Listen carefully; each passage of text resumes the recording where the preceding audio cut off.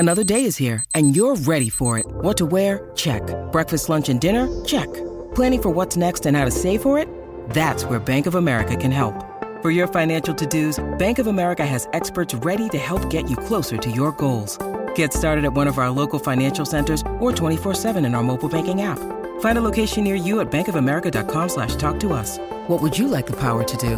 Mobile banking requires downloading the app and is only available for select devices. Message and data rates may apply. Bank of America N.A., member FDIC.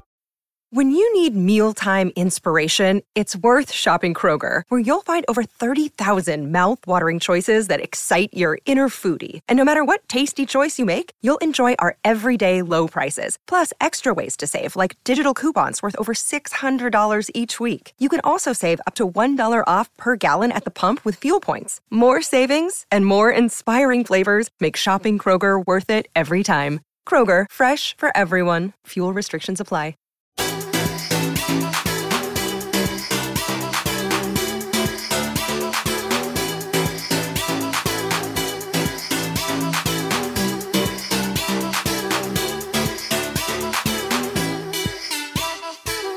And boom, we're on. And today's guest, we've got Taylor Cavanaugh. Taylor, how are we, brother? Dude, I'm doing well, bro. You're looking well. Thank you. Marine, Navy SEAL. Yep. Navy SEAL. Got kicked out, fighting. Yep. Trouble, potential prison, bit of pain in the ass. Yep. And then joined the Foreign Legion. That's what's up. Yeah. That's exactly what's up. How's life, brother? It's good, man. It's good. I'm just glad to be coming out the other side. That's the honest truth is and I think you can identify with this. At some point, we just have to make a decision to be better. Like that was at some point I just had to sit down and get honest and go, man, I have to unlearn some shit. What I'm doing's not working. It keeps repeating itself. And so that's kind of where I got, and the Foreign Legion provided me the time and the space and the quiet. Shut the fuck up in a dungeon for a while to think. And then I could start to build a plan. Yeah. Before we get into everything, though, I always like to go back to the start with my guest, get a bit of understanding about you, brother, where you grew up and how it all began. Mm-hmm. Dude, I grew up in San Diego, California. My dad was in the Marines, so I grew up on a Marine base for a little bit. And then we just stayed in California. So I had that SoCal bro lifestyle growing up, which I was grateful for. My family had their troubles, drugs and alcohol and things like that. My mom's a rock though, but so there was some explosiveness, grew up with a little tension, but overall I think I had a great childhood, man. And I have a little sister, and we spent a lot of time outdoors. This wasn't the iPad generation, man. This was bikes and jumping, making jumps outside. That's how I grew up, and it was sports were not pushed; they were just assumed, and I loved it. So we spent a lot of our time in. Both of my parents are very physical. My dad bodybuilded, played football. My mom was into aerobics and all that stuff. So I grew up with a pretty solid foundational base for fitness also. How was your dad? Strict? No, my dad wasn't strict. I mean, he'll lay the hat if you got out of line, but he was kind of dealing with his own shit a little bit, and kind of in and out, not some problems with some jobs, and then in financial troubles. So he wasn't the strict one. He's pretty chill for the most part. What were you like at school? I was good with school, man. Growing up, I would do my homework. My thing was played sports, did my homework, and then that kind of started falling off the back of the truck when you start drinking and partying and the girls and then we got into high school. Those good disciplines right out the window, man. I know that feeling, bro. I fucking know that feeling. So you were Navy SEAL or Marine? Navy SEAL? Navy SEAL. Your dad was a Marine? Yeah. So did you want to follow in your dad's footsteps? Was there peer pressure to go down that same route as your dad? No, absolutely zero peer pressure for the military from my dad, because he was in 6 and out. He wasn't, a big military guy as far as like, this is how it's going to be. My mom comes from a more military heritage. My grandfather was a captain in the Marine Corps. In the Navy and Naval Academy and all this. So I was actually kind of looking maybe at that route for a while. But when I went to college I went to college, I did that whole thing and made a train wreck of it, got arrested so many times I can't even count. And I had to go to jail after college to even try to be able to get in the military. And so tried to go in the Marine Corps. They said no, I had too many tattoos. And then I tried to go in the Army, and they said no, I had been arrested too many times. So my dream was really the only option. I was scared to try for Navy SEAL because I didn't want to fail and then end up chipping barnacles on a boat. You know, that's what happens. If you fail SEAL training, you're in the fucking Navy, you know? What sort of trouble then were you getting into before joining the military? Being a fucking knucklehead, just not stealing and doing that type of stuff. Drinking too much, getting arrested for being drunk in public, fighting, a DUI. It was shit like that. It was just being a knucklehead. Mm-hmm. What's your dad saying to that? Did he see you slipping? Man, he was kind of out of the picture at this time. You know, he wasn't really in the picture like that. You know, my mom, people would be pissed, but a lot of it was just on my own. I wasn't telling everybody anything anyway because I was away. So you couldn't get in with tattoos? No, I was too much a percentage of my body was tattooed for the Marine Corps at the time. And it's still like that. They got pretty strict. What is the percentage? Man, I don't know. They took a picture of my whole body and they sent it up, and I couldn't even enlist anywhere. They put out I don't know how much of a percentage, but I had some on my arms. My back was completely done. Some on my legs, nothing even down here too much, and no neck. So I don't know. They were just strict, man. What was the decision to then go though? Were you just feeling like a lost soul at that point, drinking, fighting, getting into trouble? Since I was 7 years old, I wanted to be a Navy SEAL. I remember the moment it happened. I was standing on a hill. It was 1992, and I saw glow lights floating in the bay. And I asked my dad what it was, and he said there were Navy SEALs training in the bay. From that moment on, I just started researching Vietnam SEALs, Green Berets. That whole commando world really spoke to me. So I went down that path. I knew I wanted to be a Navy SEAL, but you know, it got shelved like we talked about, got shelved. Then college ended, and what do? I knew I was going in the military, so that was what I was going to do. I wasn't even thinking about getting a regular job. What goes in place then to then pass the tests and become a Navy SEAL? Yeah, so it was hard for me because they said, okay, you can get in, but you have such a checkered background and tattoos and things that you need all these waivers to actually even try. So I was packing boxes in a warehouse at night, you know, got to live, and training in the day with active duty SEALs. They had like a program, Naval Special Warfare program, where you could be a civilian and train with these guys. So I got with them as fast as I could because I fucking hate running, man. That shit's for the enemy. And I never trained with it growing up. So I needed to practice. Man, I could barely run a kilometer, dead serious. I had to puke in every day. I lost about 25 kilos in about 2 months. 25 kilos, just I needed it. I was like that rugby big, you know, like that kind of, and so I needed to trim down, and I did. And it took me about 9 months, and you take these SEAL screening tests, formal, that the Navy puts out to get your name roster racked up at the top. And then one day they offer you a contract for it. What's the contract?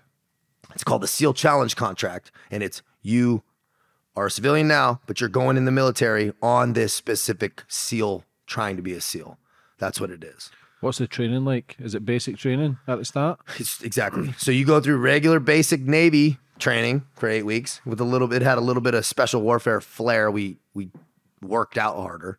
And then you go, if you finish that, then you go into a basic underwater demolition preparatory school, which is like all physical training. That's all SEAL candidates. Mm-hmm. And this is early on, right? And then they take the top 75% from there, and then they fly you out to San Diego for the real deal Holyfield SEAL selection. What's that like? A kick in the fucking nuts. It was harder than I thought it was going to be. Way harder. It was carnage. It's the only way I can describe it. It was fucking carnage. How many people? We started with 285. We flew out with 400. Then we classed up with 285. 3 weeks later, we had 185. Then through 3 weeks after that, we had 50. That was through Hell Week. And then from that, a lot of guys get fail stuff or whatever, and other guys roll into classes who had been hurt. So we actually finished from that original 285. We finished about 15 guys who actually were originals, but we graduated with 50 guys. So about 50 of that class will graduate. Because you hear Goggins talk about Hell Week. How tough is it? How tough is it to be a Navy SEAL? Hell Week, the surprising part is people talk about Hell Week, but Hell Week's like shitty, but it's like a fraction of what's actually hard, because Buds is 6 months long, just that selection is 6 months, and it's like that every day. You get weekends off sometimes, but it's carnage all day long, hypothermia all day long, no sleeping. Hell Week was tough because obviously you're not sleeping. You start hallucinating in about 3-4 days. Everybody starts seeing chain link fences in the ocean. Very weird. Must be patterns or something, but your dick and balls are chafed absolutely raw. That people don't think about the small thing. You get in the ocean and it's brutally chafed raw. Guys are so chafed in between their legs, they have to go to the hospital and get skin grafts after. Like, not like some guys, like 25% of the guys, like a lot, are so chafed on their right here and in between their legs from the sand and the salt, you have to go to the hospital and get skin grafts. What's the benefits for that torture to then pass? It's just they want to see who's there to fucking there. Who's there to die? Who's there to die? Yeah, well, who's just committed 100%. Generally, they say by Tuesday or Wednesday, the guys who are there will stay there until they die. So they know there's really no point in extending it for much longer than Friday. What's the main ingredient? What did you see with people? Because everybody's a good judge of character to a certain degree, but sometimes people surprise you and you think, fuck me, he done it. But was there a certain ingredient you've seen with someone? Because the biggest, yourself, it doesn't necessarily mean you're the strongest here. It's a mental thing, but what did you think was the one thing that made people pass? Not having a plan B. Not having a fucking plan B. And you hit the nail on the head there, James. Really, you have an idea with some guys. Like, that dude's a pipe hitter and he crushes it, right? A lot of my friends, we linked up, we all passed, But then you got some kid from the middle of the farm somewhere who never did anything physical will pass. And like you said, like the stud quits. Why is that? And the fucking military has been trying to figure out that psychological profile for years to be able to predict it, but you can't. I would say it's 100% you've mentally painted yourself into a corner. You don't have a plan B. You're there to finish it, or you don't have another option. I know that's how it was for me. I saw there was no other option for me after. What was the feeling when you passed? Man, it was great. Passing Buds was good, but then you got to remember you have an additional 7 months SEAL qualification, SQT, which people don't really think about, which is more technical.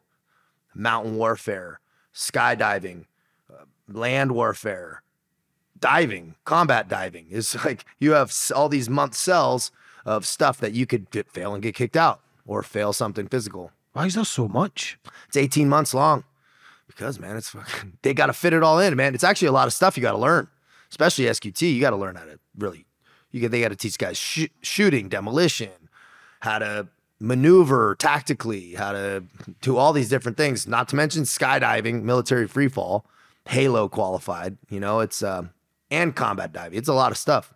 Have you got to finish 18 months before you go to any war zones? Yeah, oh yeah. So that 18 months is training. It's every single SEAL has to do it.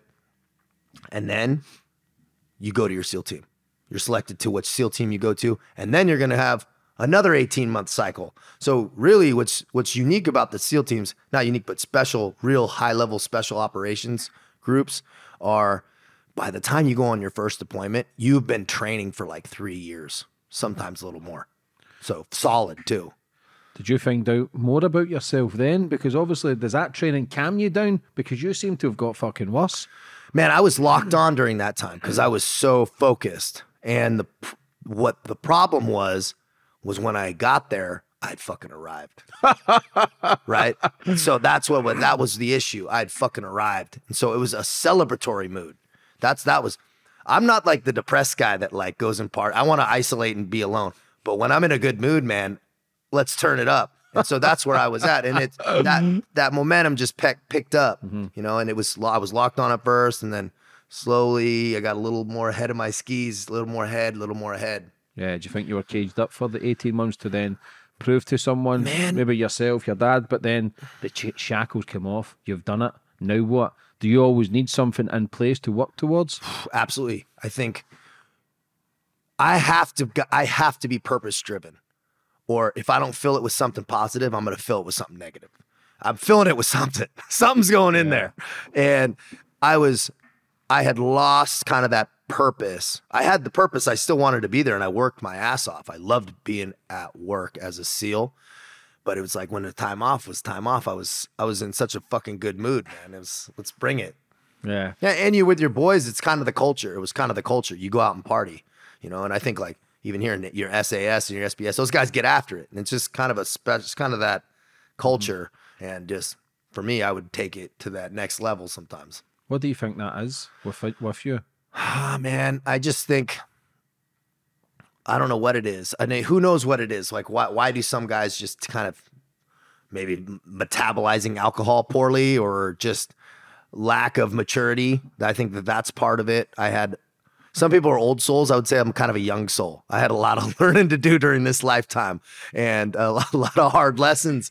And I think I started to realize how dangerous it can be and how fast things can go wrong, and as it did later down the road. When did it start slipping? So you've achieved a goal, you've done amazing to be a Navy SEAL. How fast was it before? It was pretty much, I had been arrested every year since I can remember, since I was 16 years old. Arrested every year, even in the SEAL teams, I would get arrested for some drunk night, but then it would get kind of swept under the rug, and then it was. Then a big thing happened. I hit a guy in a bar, and then it was like no hiding it. You know, I got a felony aggravated assault charge, was fighting for 6 years in prison, and the guy, you know, he was hurt, and it was a whole thing. So that's where all the heat started to come, you know, and it was one time in a bar, and that's all it fucking takes. I always tell guys, that's all it takes, man. It's one time. There's guys sitting in prison for life for hitting a guy one time. He falls down and dies. You know, it's like, you got to be smart, man. You got to be real fucking smart about what situations you put yourself in. How much were you drinking? I was slamming it, man. I was getting after it. Blacked out, for sure. Like, a lot. Almost every night. Like, if I was drinking, I was blacking out. You know, that's just how it was going down. What was that with? Fucking name it, bro. It was shots, you know, slamming shots at the bar, fucking vodka, just no governor at all. Did you become an alcoholic? No, because I would say somebody's alcoholics is like, kind of relies on it. Kind of is like looking at, man, I go months. Like we'd deploy. I wouldn't touch alcohol for 7 months. Not even think about it. It was just like when I wanted to party, I would get after it. Mm-hmm. What was it like going to your first mission? It felt great. It felt great. We went to Yemen. So it was just growing a beard and getting weird. We were in civilian clothes, off grid, living in a small camp it wasn't super hot, but it was, you know, you were out there training a counterterrorism unit and doing stuff. And just felt good to be working, man. And just in that job, in that space, it felt great. When was the first time you came under attack? No, we never got any issues. No, we never had any issues like that there because they had issues with the Houthis and all that stuff, but we were kind of doing some more specialized stuff. You know, we were doing security for the ambassador in things like that. So it wasn't like taking heavies. Did you ever go to any war zones? Yeah, we went to Iraq. So I went to Iraq 2 years later. And that was a different situation, right? Because we're dealing with Al Qaeda, Arabian Peninsula, which was in Yemen. And then we're doing foreign internal defense, which is training indigenous forces. And so that was a little bit slower. And then in Iraq, you know, ISIS is there. We're on the front line of troops. We're building out a FOB, meeting with the Sunni tribal fighters who had been displaced by ISIS. So we're taking rockets and taking different stuff, but it wasn't crazy. You know, it wasn't like Fallujah, and those guys were getting after it, you know, doing house clearances and close quarters. It wasn't like that. What was it like, though, being under attack for the first time? Was it a sense of adrenaline, or were you scared? No, it's fine. I didn't have any issues with it. Yes, but it's the method of thinking of people. Like I've interviewed SAS, SBS, snipers. They're tapped differently. Obviously, you're trained to be calm under that fucking pressure. But did you not even sense any sort of emotion? I was fine, man. Did they take that? I was I was happy, man, to finally be getting shot at. To be quite honest. Why do you think that is? I don't know, man. I don't know. It was just like finally being able to do the job. That's what it felt like. Mm-hmm. And did you lose many brothers? No, a little. That our platoon was good. We didn't have any issues. Platoon after us lost a good guy. How is that when you see brothers dying? Man, it's surreal because what a lot of people also don't realize is in the special operations community, and any guy in it will understand this. People think about combat, but people don't realize how many people die in training. That's like the other side that you don't realize. Most die in training, a lot. And that was weird to see. I mean, you'd have 2-3 guys die a year. Your homies dying from skydiving, dying from underwater shit. And that happened a lot. That's why people think combat, but that was not where it happens most of the time. Yeah, combat, that's what you've signed up for, to die. Yeah. But to do it in basic training, man, it must be difficult to see. It's rough seeing guys go like that because it's always the good guys. It's always the fucking really, for whatever reason, man, I get the chills thinking about it because it's always the guys that are like, that example of what it should be. And it's like kind of a weird moment. How was it looking back in Iraq now? Because being patriotic's a noble thing, want to fight for your country, do the right thing, and then it comes out there's no weapons of mass destruction and so many people lose their life for no reason. How is that when you see Man, I wouldn't say it's like for no reason because you're fighting for the guy next to you, not, not for some bigger geopolitical, let's be quite honest, because that's what it turns into. It turns into you're fighting for your brother, and fuck all the geopolitical. Who the fuck really knows what's going on? Nobody. That's kind of where it goes. Did you ever question that though? Why you're here and what you're fighting for? I would question maybe a little bit. I would question it more though when we'd be so restricted on what we were able to do. We'd have targets, we'd have guys that we could take out and they were not approved. Things like that. It was like, why are we here if we're not having any approvals? And that's what affects troop morale the most, is having your hands tied. Who calls the shots and what's the daily routine like? Is it different every single day in Iraq, or is it all regimented, kind of the same thing? Ours is pretty, with the SEAL community and special operations community in general, special force community, you're usually kind of isolated in these areas, and you're on 24-hour security. You're holding your own security. That's what people don't realize.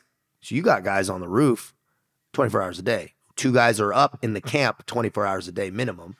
So everyone's got a job, and you all have specialties, communications, the vehicles. So everyone's got their program. You meet up for meetings in the mini tactical operations center to go over stuff. You'll be going out on trainings. You'll be going out on missions. There'll be different briefings. But you're a tight-knit group. I mean, there's only 15 guys there, 20 guys there max. Sometime in Yemen, it was less. It was about 10 guys. So you're tight-knit, and you have your meetings, and then guys break off and do their own thing. So it's not like hardcore regimented military. It's big boy rules. What's the worst thing you've seen while you're in the Navy SEALs? Man, dude. I would say they shot rockets at our camp one time, and they missed, right? And they landed in the village next to us. So we went over there to kind of see what the deal was, and they had killed some little kids, so that was pretty brutal. And, they want us to help the boys first and shit like that. And it's like, that part's rough. How do you get over that? Is that where the drink comes in? No, for me, it's not that. That's just unfortunate, that's just unfortunate, but it's not like I never turned to something to numb that stuff, or at least I didn't think so. Mm-hmm. When did you start getting into bother then? That night you punched someone, that was the night everything changed for you? Mm-hmm. Do you think it was always going to happen though, because you were in so many fights in prison since you were 16? It was only a matter of time before something more serious happened? It was only a matter of time. I was playing with fire so long, but I wasn't out getting in fights all the time, really. If it hadn't been for years, we'd get in little scuffles, as a group, whatever, it happens. But this was just, it man, it was just a dumb move. It was unnecessary, and I sent it, and I paid for it, man. Yeah. What happened What happened? when you punched the guy? He just went down like a sack of potatoes. His orbital eye socket broke, so he almost lost his eye. That was what happened. So he had to get surgery, had to pay for everything. It was a whole thing, man. When were you at your happiest when you were doing this stuff, like in war zones or protecting people, fighting for your brothers or fighting in bars? When were you? Did you ever feel happy? That's a great question. You know, I actually thought about this the other day when I was at my most happy.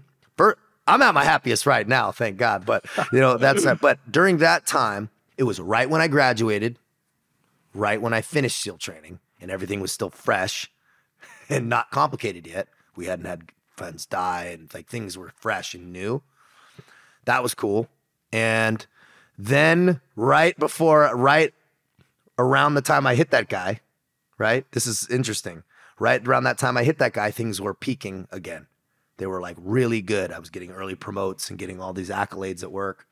Then that happened. And then 2 years later, same day almost, same fucking day, I get in another altercation. This is not a fight, but that was the nail in the coffin. What got me kicked out of the SEAL teams was 2 years later. And I was at my happiest the day before that happened. I remember it specifically because I was in the shower I had found a new love. I was like in love, and everything was building back at, because I had just cleared up all that shit that took me 2 years. And I was like, man, I fucking feel great. The next day I was in jail again. Mm-hmm. How is that though? When it's not a self-sabotage kind of thing, but when you're doing that and things seem going as if they're going good, there's always something chapping at the door to say, you don't deserve this, and then something bad happens. Man, it was self-sabotage. And you know what the self-sabotage rooted in? I had to really think about this for a long time. It's 100% lack of self-worth. You know, it's 100% lack of self-worth because I knew I wasn't living in alignment. I wasn't doing all the things I should be doing. I wasn't holding discipline. So there's that, you don't deserve this, man. It's going to the other shoe's going to drop. You nailed it on the head with that. I think it's 100% subconscious, poor self-talk. What about relationships? How hard is it for someone in the military to be in love, especially with the stuff that they see in alcohol? Man, they say in the special operations community, the divorce rate's 135%, including second marriages. It's hard, bro, because, man, we were gone as a single guy. Man, I was gone 270 days a year, not deployed. Training, just living in hotels and shit. That puts strain on. Some guys can pull it off, but it's the rare cat, like rock solid moral compass, really good chick. They are like bonded. I know I can put maybe on one hand for real. Yeah. For real, that can pull that shit off successfully. Do you think it's easier being single then? Oh, it's a single man's game. A lonelier journey though? It's a single man's game, and there's pros and cons with that, right? You're not as locked up, but it's a single man's game, and almost any guy in that world will agree. What was your mum saying when you were in the Navy? Was she happy for you?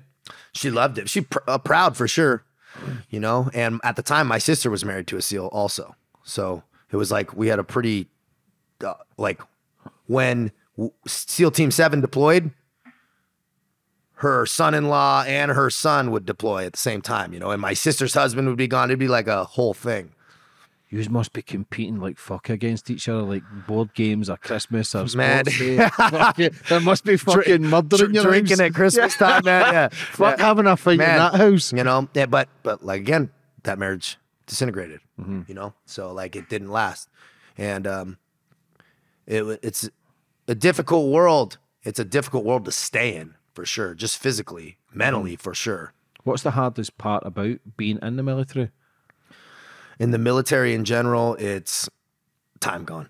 It's just time gone. You need to have FaceTime with people to maintain bonds, and just all that time demanded away is because you have no autonomy. You're going.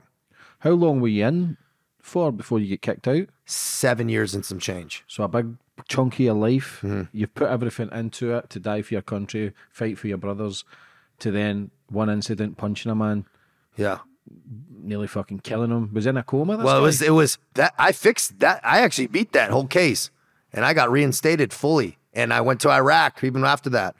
And then 2 years later, I fucking got in a golf cart that wasn't mine. Dead serious. This is how it happens at a Jimmy Buffett concert. Wasting away. And I'm dead serious. That was on the thing. I get picked up by the cops. They sick a dog on me. I have a huge chunk out of my ass from it. They tase me 3 times to get me on the ground. And that's how easily it goes from, I lost my SEAL career because I got in a fucking golf cart that wasn't mine. Dead serious. And it was because then I fled. Then the cops started checking me. Then I'm beating off a dog. So it's snowballed off of something so fucking stupid. Mm-hmm.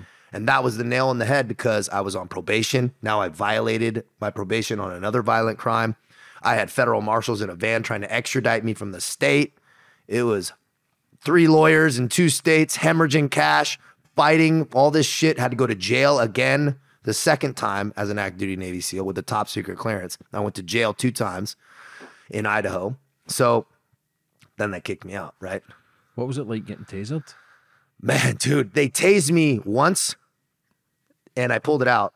They tased me twice and I pulled it out. It was one of the ones they go, you know, they shoot you. And I pulled it out and then they tased me a 3rd time and it was in the middle of my back and I couldn't get it. And then they hit me with that 4th one and it fucking put me down hard, man.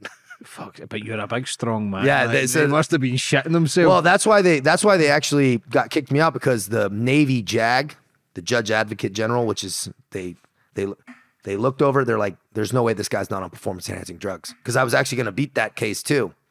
So they steroid tested me. They sent it up to this expensive ass lab and I fucking lit that motherfucker up, man. I popped hot on like 3-4 things. And so it's zero tolerance. And they look at it as like drugs because it's not approved. So that's what actually got me kicked out was steroid use, performance enhancing drug use got me kicked out of the military. I thought a majority of them were on it anyway. Man, that's if you can get it approved from a doctor from testosterone, but I was on other shit too, and it was off the books, man. Lit up like fucking Las Vegas. You know, yeah. Do you think that's part of the reason why you went a bit loopy? Possibly. Absolutely. It definitely wasn't stabilizing my psychology, 100%. So all this happened. So you've done more shit, got away with it. Yeah. But then it stemmed from being drunk in a golf cart. Yep. What was the dog bite like? Man, dude, fucking a motherfucker, dude. It was like I get bit by razor blades, man. I got him off though. You've been shot at, fucking missiles missing you, tasered 4 times, but the dog won. Dude, I think about that guy every time I look at my ass, man. I got a nice little chunk. What sort of dog was it? German Shepherd. Yeah, they're ruthless. Yeah. They're fucking ruthless. Yeah. So is that when everything changed then? Yeah. How long did it take to go to court? Yeah, so that process, the court process, pretty quick, but then it bled into the other state charge because I had a probationary term. So it's not military court. It's not like a. Well, it was both. It was both. So I had 2 different courts going on. So, long story short, it took me about 7 months for that whole process to get complete, to get finalized. I went to jail back in Idaho, and then by the time I walked out of jail, I had my discharge papers, and I was out of the military. What was it like in jail? So it wasn't an army jail then? No, I went to civilian jail twice. What was that like? It was all right. I mean, it's a mixed bag of guys because it's county jail, so it's not prison, right? But that can be kind of bad and good. You don't have any yard time, so no sunlight, no yard time. It's full lockdown, and it's guys going to federal prison. It's guys on serious violent crimes. It's guys who are on drug crimes. So it's a mixed bag. So that can get a little weird. What you thinking then when you're in prison? Possibly getting kicked out, not got fuck all else to fall back on. Yeah. Was that a stressful time in your life? To be quite honest, but when I was in jail, I was actually kind of fucking happy to be clearing this shit up. I was actually kind of in a good mood. And I had set some shit up. So I had used my contacts and I set a pretty good gig up when I knew I was getting out. And I went into private residential development. So I went into actually building homes as a supervisor, and took a super lateral left, but that's kind of what I went into right out of the military. What was it like getting kicked out of the military? That I almost just shelved it. And this leads perfectly into that. What happened next is I just shelved it. Like, okay, that happened. And immediately, day I got out of the military, I started stacking bad habits, stacking them. The day I got out, Adderall, Xanax, weed, alcohol, every fucking day. I didn't miss a day. No Sunday off, because I was actually functioning and I was actually being successful too, that was the dangerous part, is I could lie to myself because I'm like, look at me, man. I got the beautiful girlfriend, the house by the beach, fucking a great job. I'm crushing it. Nobody can tell me shit, man. Mm-hmm. And so then I just kept doing it. It's working, obviously. You know, I wasn't drinking at work, but I was like eating Adderall in the morning to get going. Then I was, okay, eating Xanax a little bit later. Now I'm at the gym, taking the edge off with a bottle of vodka at like 5 p.m., right? And I'm like, this starting to like, all these things are starting to build that I wouldn't have done before. Definitely not in the SEALs. Mm-hmm. And now I'm smoking weed every night. Not the saying that's the worst thing, but it was just all these things. And then a year later, I moved into a different job, doing some venture capitalist type ventures with somebody, and I stacked on an opioid habit on top of it. So now I was doing that all night, and then getting up and doing Adderall to get up in the morning. And that was, so 2 years were going on with this, and the relationship struggling, you can't bend reality that long doing that type of shit. And I didn't, and I went face down, literally smashed my fucking whole head open on like a table, was fired from the job. I was crushing it. And now I was the CEO of this thing, and now I'm fired. The guy said something. He's like, you were an asset, now you're a liability. That fucking stung. I never forgot that. That was so well put. It was exactly the truth. I was getting speed wobbles, and I went down hard. And that's when, to answer your question, James, was when I lost everything and I was homeless in my truck, dead serious. I had all this stuff, all these titles, was flying 1,000 miles an hour. The next thing I know, I realized I fucking have nowhere to go and I have no money. That was like the weirdest. I had never experienced that. And I'm not a SEAL anymore. Took me 2 fucking years to come to that realization. And that's when I was like, I'm going to smoke myself. And that's when I was thinking about killing myself for 3 days. I had a sawed-off shotgun on my lap. And I was like, I'm gonna take my life. I can't fucking do this shit anymore. Like, I'm tired of trying to be successful. And that's the state I was in for a little bit there. How was that then, from 16, in and out of trouble, drinking? You're kind of getting away with it. You're only a young kid. You're doing your thing. Navy SEAL kind of put the plaster over it as well. You're doing something with your life, but you still had that inner demon. Mm-hmm. You still had that fucking devil. It was only a matter of time before. Listen, the saving grace is it was such a silly thing with the golf cart, but even then, it could have been fucking somebody's life. 100%. Do you know what I mean? Mm-hmm. That's the route you were going down. Oh, yeah. It's kill or be killed. Yep. And when it all adds up, you've been let go from the Navy SEALs, the military. You've not got anything. You didn't want to admit it. Too much pride, too much ego. I'm fine. Drinking, drugs, numbs the pain. No matter, it destroys everybody else around us. And then bang, it comes to a head. Yep. And then what do we want to do? We want to take our own life. How was that feeling? Big, strong man, no fear of nothing, but yet doesn't want to fears life. Man, that was such a powerful moment. That was like a religious experience. It was. I had to get honest with myself for the first time ever that I wasn't happy with who I was. Right?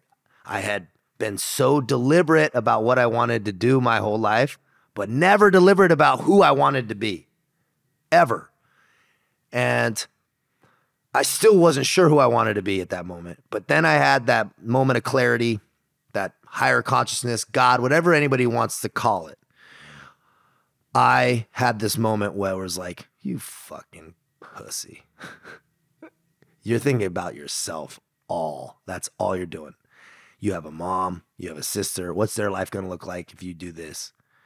And I had this like moment. I was like, man, dude, like I am just sitting out here in my pity party. Just like, fuck that. I'm going to the French Foreign Legion. That's exactly how that happened. And I was like, I'm fixing this shit right now. I was like, I'm not going to just sit here and wallow anymore. There's nothing holding me back.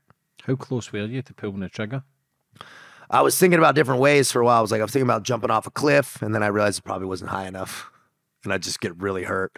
And then I was like, well, there's a volcano near me. I was like, I could jump in a volcano. And dead serious. And that kind of brought me out. I laughed at myself. I'm like, bro, I'm out here thinking about wild shit. I'm like, that's honestly me having that thought was what brought me kind of out of like, you fucking pity part. Jump in a volcano. Like you're fucking insane. Clean it up, bro. Like, that's what I was like, clean it the fuck up. And so, man, that was the situation I was in psychologically. But the minute I always say, when guys are having a hard time, fucking just pick something and go. Doesn't need to be perfect. You don't need to know exactly how it's going to get done. To only get out of that pit is you have got to pick something and just start moving.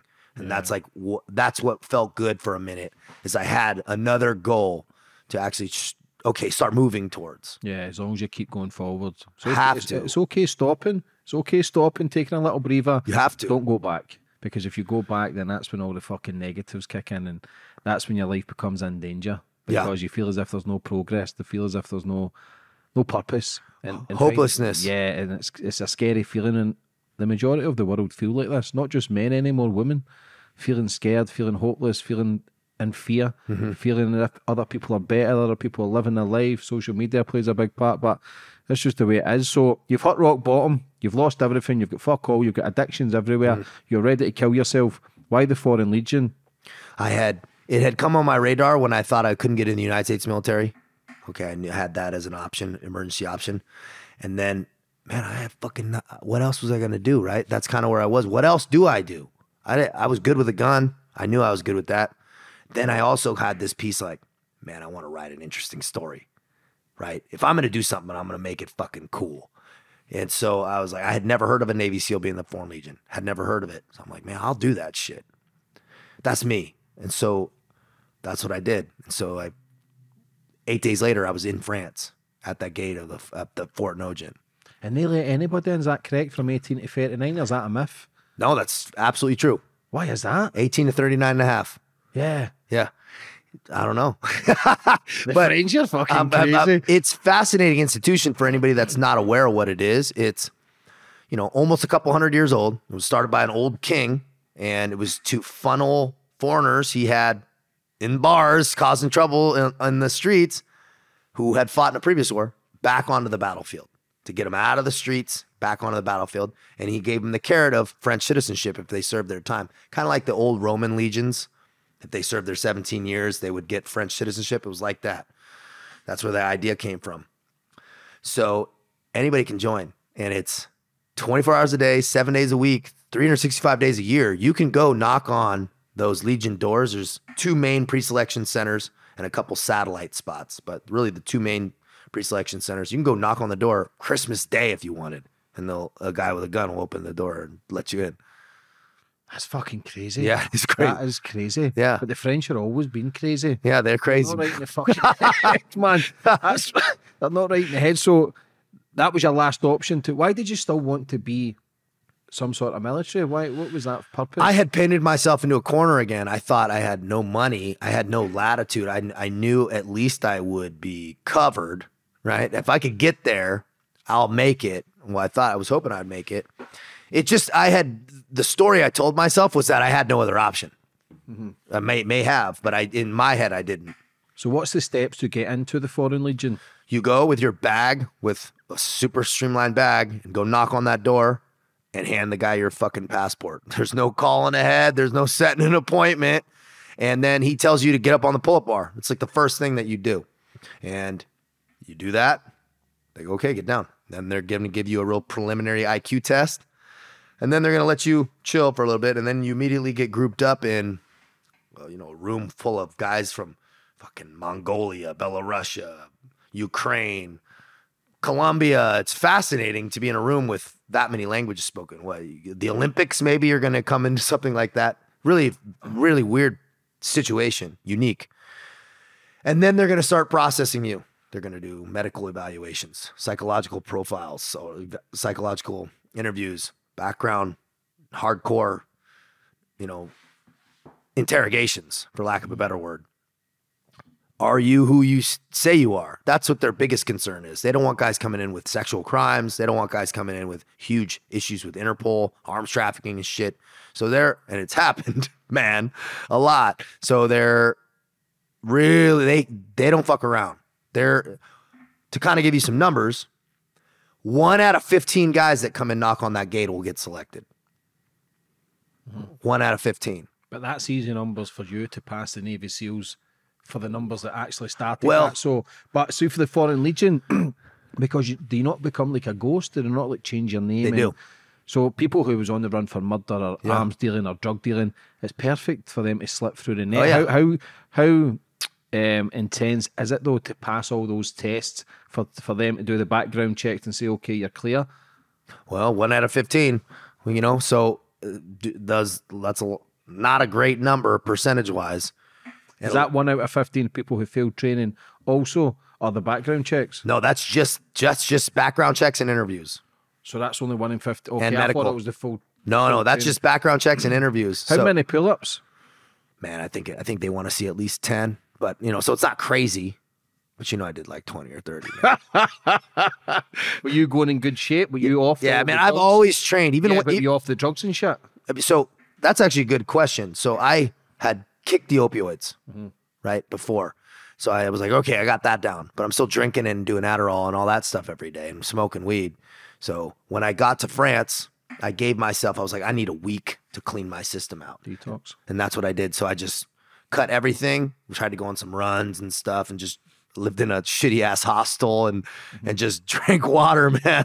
Just pissed it all out. So what about background checks? So if you've been in prison, if you've been kicked out of the military, they're okay with that? Yeah, man. I have another boy, a homie, who he's the only other special force guy. He was a Marine Raider. He's the only other guy in the French Foreign Legion who was also special operations before. And awesome fucking bro.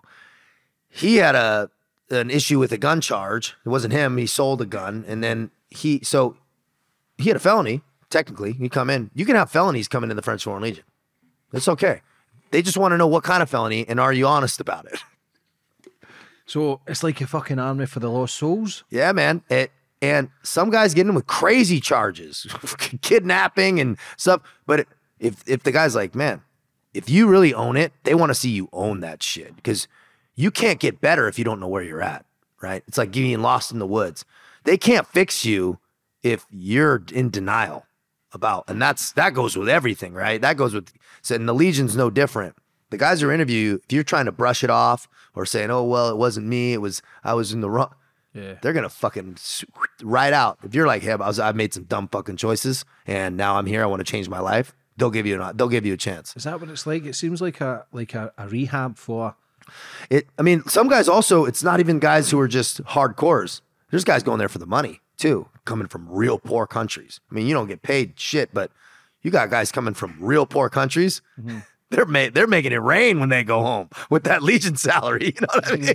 It's great. Seriously, man. You know that exchange rate works. It doesn't work for us going the other way, but it works for some guys and some for the nationality, right? Because their passport's so weak, they want to get that French nationality and get that European fucking tag, and then they can get in. It's like the fucking military it's like a rehab for the military insane, the ones who are naughty, the ones who are in prison, charges everywhere, and they just accept tattoos, convictions. Man, you got guys coming in with faces tatted and heads, bro. Who operates it then? Who's the leaders of it? So Is it technically, the government? Yeah, technically it's the French. It's very uniquely gray legally, right? Because when I got in, they gave me a fake name. They gave me a fake European social security number with a fucking passport for France, official passport that I deployed on my first deployment to South America, the Amazon jungle, doing interdiction of gold mines and shit. On a fake name, bro, I have a passport with it's wild, and you can keep that name if you want. If you want your old name back in your passport, you have to route additional paperwork up. Mm-hmm. It comes back. They do additional background checks and shit like that. And then you can get your real name back, which I did. But some guys, they just want to stay the ghost, man. See, when you're doing the psychological stuff, what was your reports? Were you passed clear? Man, they must have fucking been like, this guy's awesome, man. Yeah, I got the high score, bro. I think I broke this. I broke the machine. Uh-huh. I got the high score, bro. Yeah. No, I think militarily wise, my psychological profile is pretty good. Like I know how to soldier. I know how to answer the questions. They know what they're getting with me. Yeah, they would have seen that. You're there for the job. Yeah, You're the perfect soldier. Yeah, they're like, this guy's good to go. So my psychological profile is actually pretty even stable. keel, Even stable. if you weren't, they would have fucking Yeah. stamped it anyway because you've got what they're Possibly, looking for. possibly. You know, and I brought my paperwork, so they knew who I was coming in, and I wanted them to.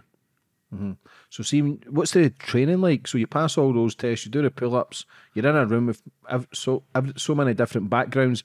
What sort of training do you do?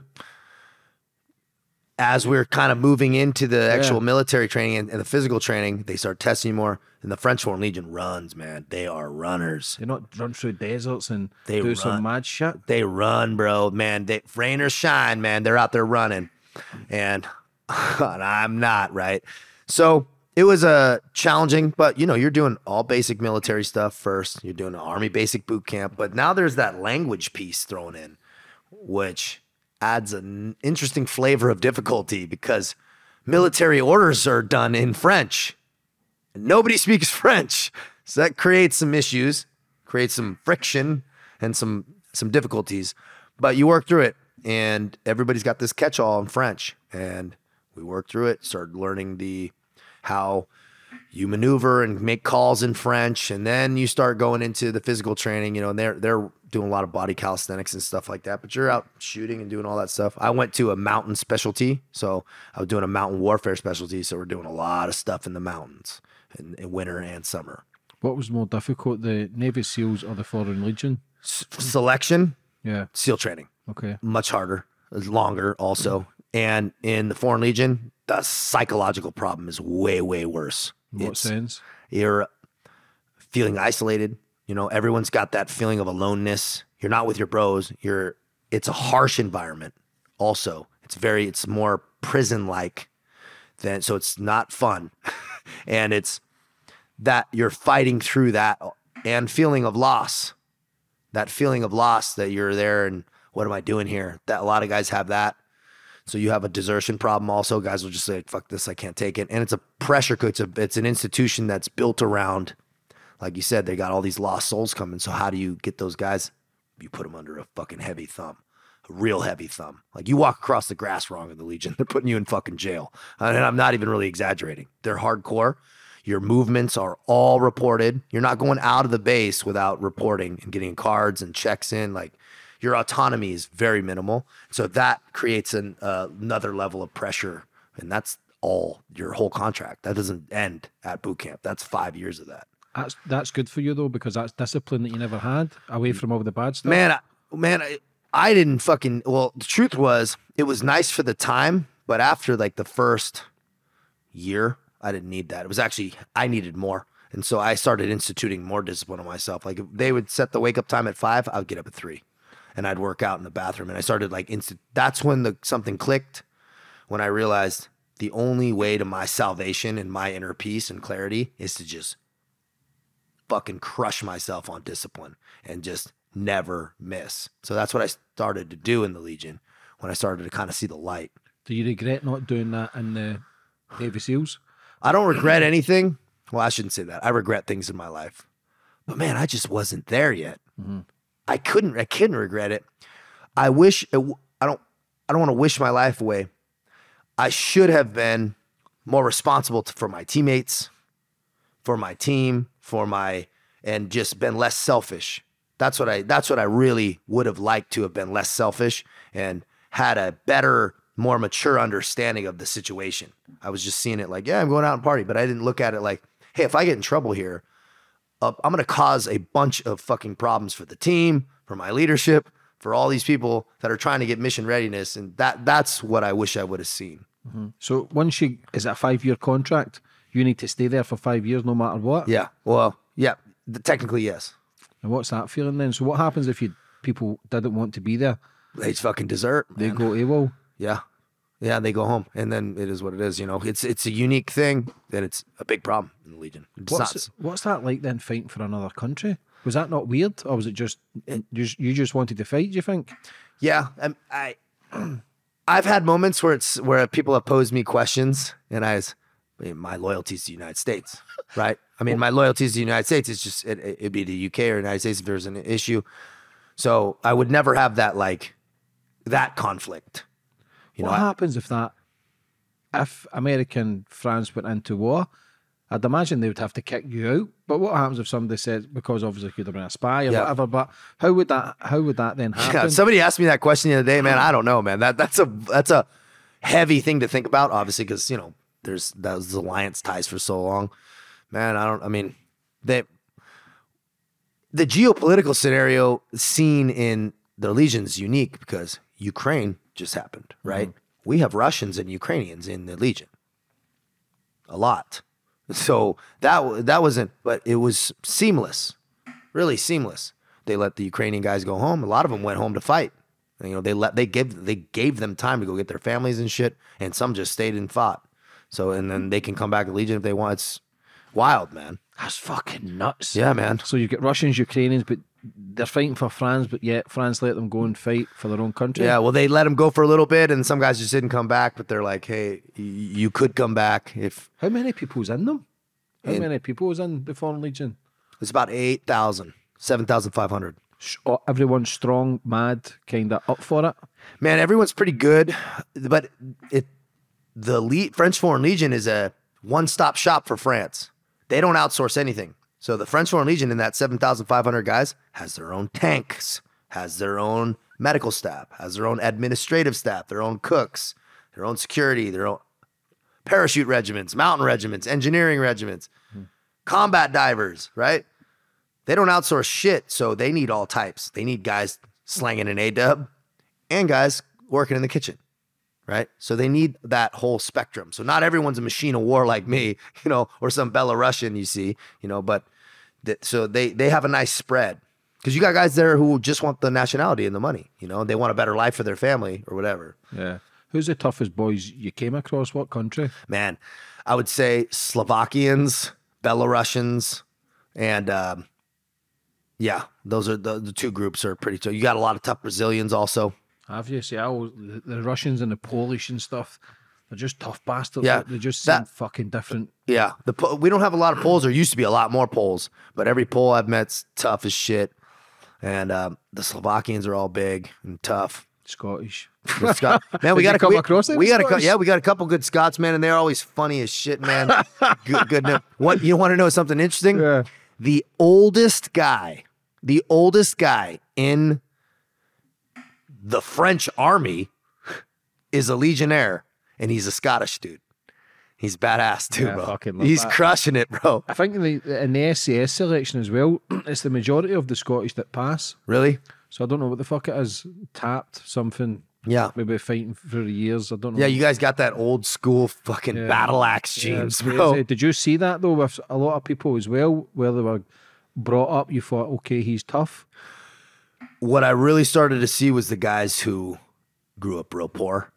You know, those guys have a different mindset of what's tough. You know, especially you got those guys that grew up poor in Ukraine, you know, or poor in wherever.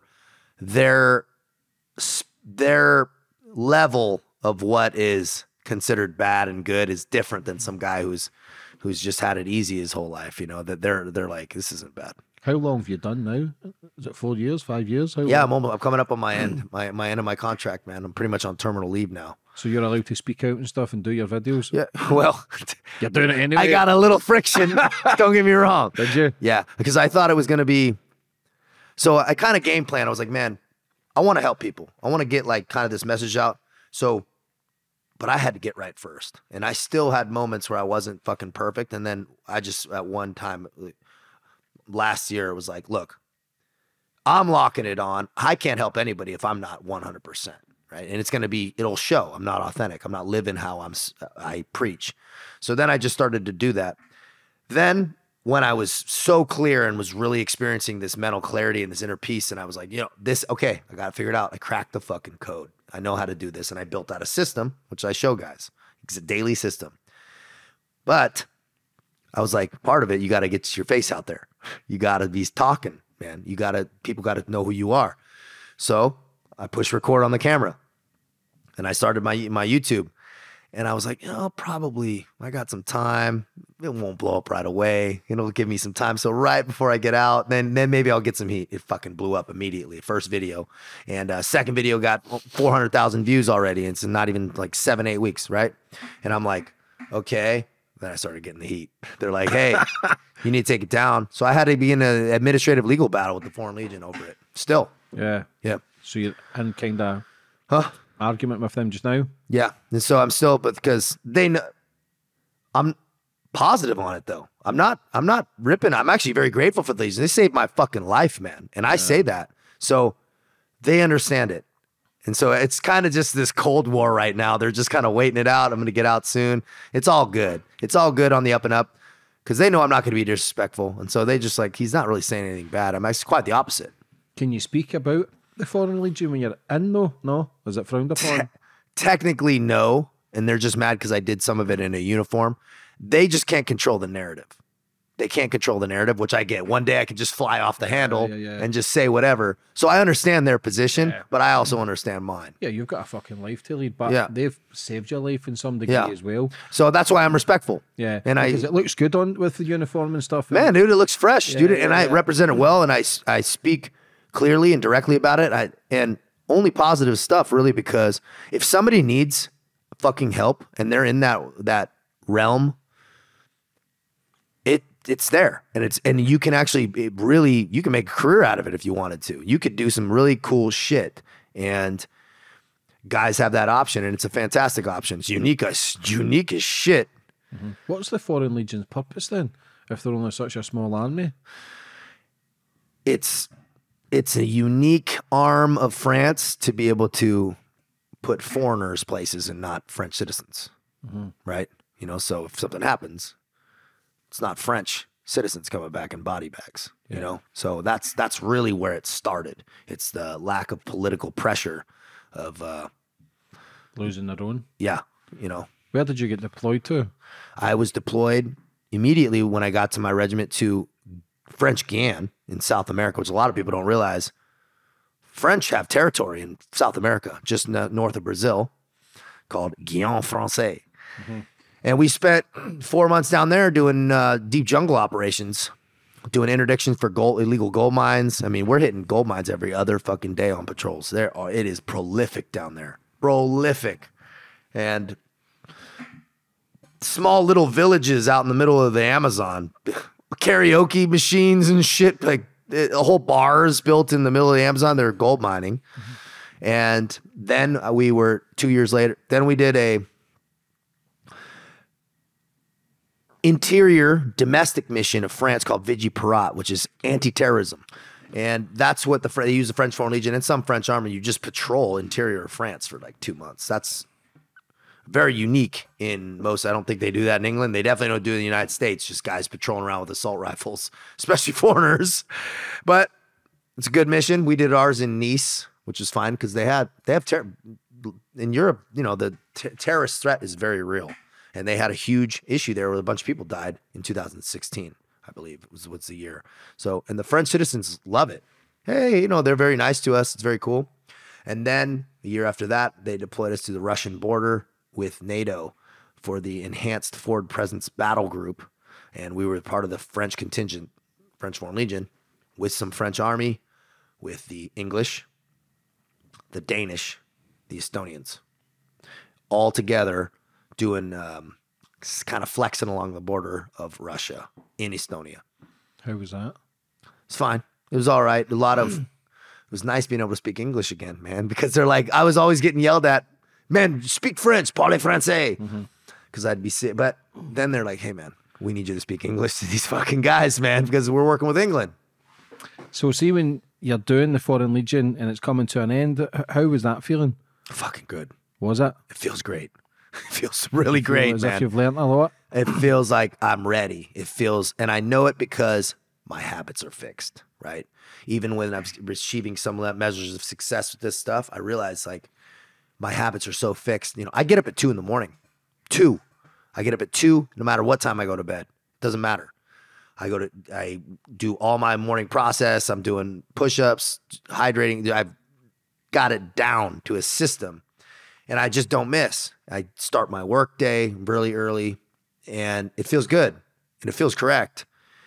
That's when I know I'm right, because anything that changes in my life, I still am like right along with it, you know? And that's when I knew I was ready. And also, I feel like I'd done what I needed to do in the military. I scratched all those itches. I got all the t-shirts. I got 2 really good t-shirts, and I'm the only one that have done it. So I feel good about that. And I don't feel like there's much more. I had a moment where I was like last year, I was thinking about going to Ukraine because I got contacts there, and they're like, hey man, you should come. And then I realized, bro, I'm just running from myself, right? Because I know I want to be successful in the civilian world. And the only reason I would go is because I think I can't make it. I think I couldn't make it in the civilian world, be running away from what I know I should be doing. So I had that moment, and I was like, look, I want to make this work. I'm doing this, and I'm going to commit. Do you feel that's what it was a lot of the time, was running away from something? For a while, no, it was just stacking my experience. But then I realized that this time it would be, man, I'm fucking 38, man. Who am I trying to prove something to? That's where I realized, I'm like, what the, am I trying to prove myself? Nobody gives a shit. What am I going to go do another thing and fight for Ukraine? Like, nobody's going to be patting me on the back. Like, why am I trying to do it? I'm trying to please somebody that doesn't exist. And that was from that was from that lack of self-worth, I think. You know, like I had to be doing all these things to feel appreciated or something. Mm-hmm. And then that started to go away when I started just putting in that work daily on myself, where I don't need external validation to make me feel good. That's what I try to teach guys is they're like, hey man, I'm not happy in my job. I want to go. You're reaching for straws, man. Like you will fail if you're reaching externally for fulfillment. You will fucking fail every time. Because what if that job goes away? What if it's a relationship? If you have got to be good everywhere, so you're good anywhere. Mm-hmm. You know? How hard was it making the changes and coming off the drugs? That wasn't too hard because I just kind of went into my old school military mindset, you know, and I had never been I'll tell you what was hard though. I will take that back. The opioids, that was a real addiction. That was but the alcohol and the weed and all that was like one day. Opioids and fentanyl, that shit was fucking real, man. I didn't realize it until I came off it. And I was like, whoa, this has like really affected my body. That was not something I wish on my worst enemy, you know? Yeah, it's the liver and the kidneys with all that shit. It was like the best way I could describe it, somebody that hasn't experienced it was like I couldn't be in my own skin. It was like massive discomfort being in just like, ugh. Were you hallucinating? I wasn't hallucinating, but I wasn't sleeping. So I started to hallucinate because I couldn't sleep for 5 days. I had to take myself to the hospital. And I was like, look, man, I'm a Navy SEAL. I know what sleep deprivation's like. I'm at maxed out. 5 days is when things start to get real, real dangerous. Internally, your body starts not processing. Skeletal muscle breakdown starts to happen. Your liver, it's dangerous. And how was it then when you started coming through the other end of it? The clarity, once the fog of war lifted a little bit, that felt good. It kind of felt a little opening. Getting rid of those opioids and stuff was that I knew it was positive because it's a fucking empty pit. You can never get enough. That's what's dangerous about that shit. And it's, you know, we see an epidemic all over the earth nowadays. It's all over every country. It's a pit that you need a little more every time. Every time you need a little more. You need a little more. And then it starts to be you need a little bit more just to feel normal. That's when shit starts getting weird. What about the alcohol now? No, I don't. You'll never see me slamming shots in a bar ever again. That shit's done for me because but if my mom's at a winery, I'm not going to not have a glass of wine, right? That's just, and as I started to focus on, or if I'm at dinner with somebody, you know, it's like the approach is different. The approach is different. The outcomes. If it's fucking up my day or if I'm regretting something's wrong. And that hasn't happened in years, you know? So that's, as I started focusing on the greater, the lesser started falling away, you know? I'm not drinking. Well, it doesn't fit into my macros. I have super strict regimen on my nutrition. It doesn't work. So that's not working. That's not working. They start getting thrown out. You know, what I was drinking every fucking day. Now it's like, you know, months go by. How much has fitness saved your life? Fitness is the absolute touch point It's an absolute touch point. And I think it should be fundamental for everybody with mental health. I think people start taking medication before they even start working out. It's backwards. You start working out, you're going to start feeling better. You don't have to do crazy shit. You don't have to be doing crazy stuff. You just eat a little better, get some good information somebody actually knows, and work out a little bit and watch how your day gets better. Watch how the momentum starts picking up in your life. It's absolutely foundational for mental clarity. What's your daily routine like now? So every day I get up at 2 or 2:15 and I go into some simple coffee and some thought. You know, I like to stay centered. No inputs from the phone, no inputs from stuff like quiet time. I don't do the red dot, cold plunge and all the stuff in the morning, complicated because it's not repeatable. I always like things that I can do in any hotel room or something simple. Black coffee and a floor is all I need. And then I'll go into some Mike Tyson push-ups, something to kind of get the vibration up. Then I'll go into some active, deliberate visualization for like 10, 15 minutes. Takes me 35, 40 minutes maximum for all that. But that brings me to a high level vibration. And then I might eat a little food, then go into some work, emails, stuff like that, where it's quiet. You know, it's so early that nobody else is up. And then I try to get into the gym a little bit later in the morning, eat some food, and then kind of go into the day. What's your eating like? What do you eat? I'm pretty strict on the macronutrients, so I'll track my food. I found that to be... So you're just on your protein, carbs, and fats? Yep. I just track my protein, carbs, and fats, and I try to get the micronutrients good. I'm all about just a balanced diet. Very balanced. I don't do any kind of crazy... I tried keto, tried carnivore, and I felt terrible. It was hard for me I just didn't work for me. Maybe I wasn't doing it right. But I found just a simple, balanced diet that's low in fat and just with clean burning carbohydrates and protein is best. Yeah, I think that's what everybody needs to do, is just touch on majority and whatever makes them feel better. Yeah. And then go with that. Because everybody's bodies are different. People telling you to go carnivore, vegan, fucking... It's just crazy. There's so much out there, negatives and positives. Do what's right for you.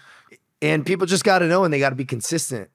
Yeah. People got to be consistent. They're just not consistent enough to know what's good for them. And there's so much information, like you said, James. So much. It's overwhelming. So find somebody that has something you want, admire. You're like, how they flow, ask them what they're doing. They're a fitness person. Hey, how do you eat? They'll tell you. Because I had to do it. I had to reach out to somebody. I'm a Navy SEAL Legionnaire. Nobody can tell me how to train and eat. But the truth was, I didn't fucking know. I didn't know. And so I reached out to somebody, paid them a bunch of money to teach me, and it worked. And my fucking energy went through the roof, and I've never looked back since. And it was such a good call. And I found out what works for me, and that's kind of what I teach guys, is just this balanced diet, but it's knowing your macronutrients too. It's specific to each person. And if you don't know, you don't know. What's your biggest life lesson that you've learned so far?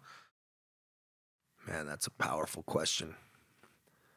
Stay purpose-driven. Stay purpose-driven. You have two choices with everything. Is it in every decision? Is this pleasure-driven or purpose-driven? Simple. You ask yourself that question every time and you choose that purpose over pleasure, more often than not, your life's going to be way better. Mm-hmm. What do you go forward for the future? What's your plans? Starting the coaching, started hitting that really hard. Got a book coming out called The Hard Way. And then we're going to maybe go on a speaking circuit. Really, I want to push how much better your life can be if you're deliberate about it. You're deliberate about your health. You're deliberate about your wellness. How much better people can be for the people in their life when you start stripping away those vices. I'm not saying be absolute perfection, but if you start stripping away your vices and start subtracting things you don't need and start actually planning for that, what does your beautiful life look like? You start planning deliberately and working towards it. Set those wake-up times earlier than you want. Do it. Do what the fuck you say you're going to do. Build that self-worth. People are out here in these streets, James, wanting people to listen to them, and they don't fucking listen to themselves. How fucking ridiculous is that? People demanding respect, they don't respect themselves. fuck off, man. I do not fucking respect every person walking by. They can get fucked. If I look at them and I know they're not doing the fucking work, man, fuck them. You know? So that's what I put on guys. If you want people to respect you, start respecting yourself. Hold yourself to a higher standard. For me, I'd be, dude, man, if I was here in like London back in the day, man, I'd be at fucking strip club doing all this shit, man. Cause like, fuck it, man. Like, no. But the truth is, man, I'm better than that. You know, I can hold myself to a better standard, be a better fucking man, feel better, and stop doing shit that I regret, which is ridiculous. How important is discipline? How important is discipline? It's pinnacle. It's absolutely required for self-worth. You cannot have self-worth or respect without discipline. It's impossible. Mm-hmm. Do you see that though, that everything that you've learned through the years to stay fit, to stay active, to stay away from the bad stuff, is discipline is one of the key factors to achieving something in your life? If you can't consistently push through those rises and dips in emotion, which we all have, and motivation, discipline's the only thing that's going to get you through that, which, how often there's shit you don't want to do, James? Every day. Right? So it's only discipline and commitment that gets you through it. And if people want to rely on motivation, you're going to fuck yourself, because that is going to go away fast, or it's not going to be around when you want it. What's the book about? Can you give much away? Yeah. The book's about my path, the hard way. And it's, that meaning, picking a hard path, but also you choose that hard path. You can make that hard path a lot harder by making dumb choices, and learning the hard way. It's much better to learn from other people's mistakes. Be the wise man that learns from other people's mistakes. Everything doesn't have to be the hard way. Choose a difficult path, but don't make it fucking extra hard. Are you still friends with old Navy SEALs? Oh, tons, man. Dude, we talking on just on my. I got boys operating at the tip of the spear still, and still in it. They're all fucking super proud, man. They all love it because we're all super close, and they know where my heart's at and what I'm all about, man, dude, because they know the dips that I've been down, and they've always been there for me. Even when I was down and out, they'd still throw me that text like, "Hey, man, when what whip we taking?" You know what I mean? Like, we got you, and it was nice. It was nice having that, bro. Really grateful. Is that one of the best things about being in the military, is the brotherhood? If you can get into a really tight unit, especially some in special operations, man, those bonds are that shared hardship. It's like that Spartan-y, Gogi stuff, man. It's like so deep rooted that because you can't recreate those bonds and those experiences. They're so hard. And you see each other at your weak points. That's really the honest part, is you see each other at your weakest, and you still love each other in that, and you hold each other together. Are you scared coming out of the military because it's all you've really known? No, I'm so ready. I'm so ready, and it's already set up for me so well. And I've got I would have been scared if I hadn't had shit set up. If I hadn't been working it. More importantly, I would have been scared if I knew my habits were still shaky. But they're not. So I'm ready now, like more than I would have thought. Yeah, I fucking love it, mate. Like, especially for where you've came from. You've done all the hardship, you've learnt a lot, and now it's just about leaving motivation and trying to help others. And do you think that's a big issue with guys in the military, loving life they're now, doing what they want to do? It's a big adventure, but the shit hits the fan when they came out, because I do a lot of homeless work in Scotland, and a lot of the boys on the street are military, ex-military, and it breaks your heart to see that they're willing to die for their country, but yet nobody's willing to die for them. So do you see a lot of the struggles more when they came out of the military instead of in it? 100%. 100%, because there's not that structure. But also, what guys got to realize is, man, you got to build your own disciplines. So when guys will hit me up when I'm kind of working with guys who are getting out, they go, "Hey, I'm about to transition out of the military." I said, fucking get on my program right now. It's going to save your fucking life. If you get out, and I'm talking more discipline than you had in the military. I'm talking serious wake-up time. Get disciplined. Get that structure. Establish it. First of all, just better for life in general. But especially if you're purpose-driven and you're a military guy, you fucking need that shit, because you need that self-worth built in yourself, because now you don't have that circumstantial scenario self-worth where you're with a group and you can point to the group as part of your self-worth. That's cut away now. You have got to be good by yourself, and you're not going to be good by yourself until you're proud of yourself. Mm-hmm. What is the program for people who don't know? What is your program? Dude, I call it the Deliberate Life program, but I put guys on 3 or 6 month programs, or a year. They can go on a year, and it's exactly my schedule. I put them on wake up time, supplements, how you eat, their proper macros, proper nutrition, everything we go over. And then we do FaceTimes where we break down like what they're doing in their day, what actually is their plan, right? Because everyone's plan's different. What's their 10.0 self look like? Habitually construct that guy. That's what we do. We habitually construct their beautiful life, their vision, and their 10.0 self. Every day, we write it down, you read it, you do all these fucking steps. If it's not getting you where you're needing to go, it's fucking hurting you. Then get rid of it, right? And that includes relationships, that includes anything. How do people get involved in your program for people that's watching just now that's maybe in that rut? Yeah. If you have lost your mojo and you feel a little lost, fucking contact me. I will save your fucking life. I guarantee it. TaylorCavanaugh.com. They can go on my website. You can always get a hold of me there. DM me on Instagram, TCavOfficial, or you can drop me a comment or something on my YouTube, TCavTV. But it's best through the website, TaylorCavanaugh.com, or a DM, TCavOfficial on Instagram. For anybody watching, brother, that's in that life of struggle and pain and suicidal thoughts or battling with addiction, what advice would you have for them? Stop doing too much. Stop, listen, and look around. Take a fucking inventory of your life.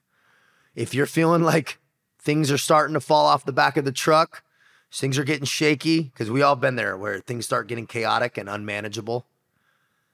Sit in your fucking house or wherever, get a piece of paper out and write down where you're at. I am homeless. I am fucking have cases pending. Write it down. Get honest with yourself. Seeing it in black and white is powerful. Then go, what am I doing? Write it down. That is contributing to this, and start fucking subtracting stuff. Don't add more. Don't go try to find all these extra things. Just start taking away stuff.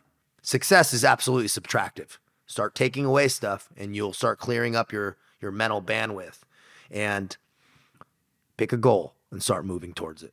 Brother, listen, for coming all the way over and telling your story, thoroughly enjoyed that. You're an inspiration. Would you like to finish up on anything else?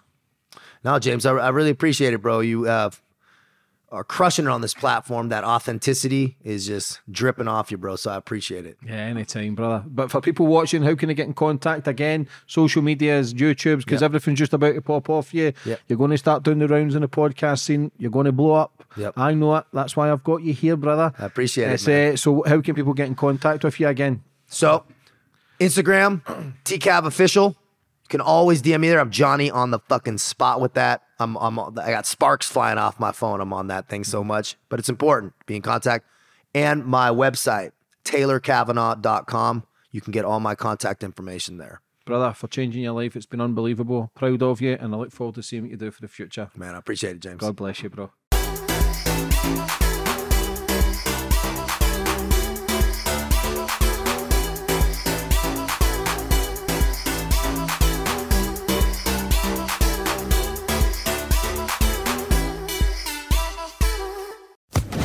Social Podcast Network.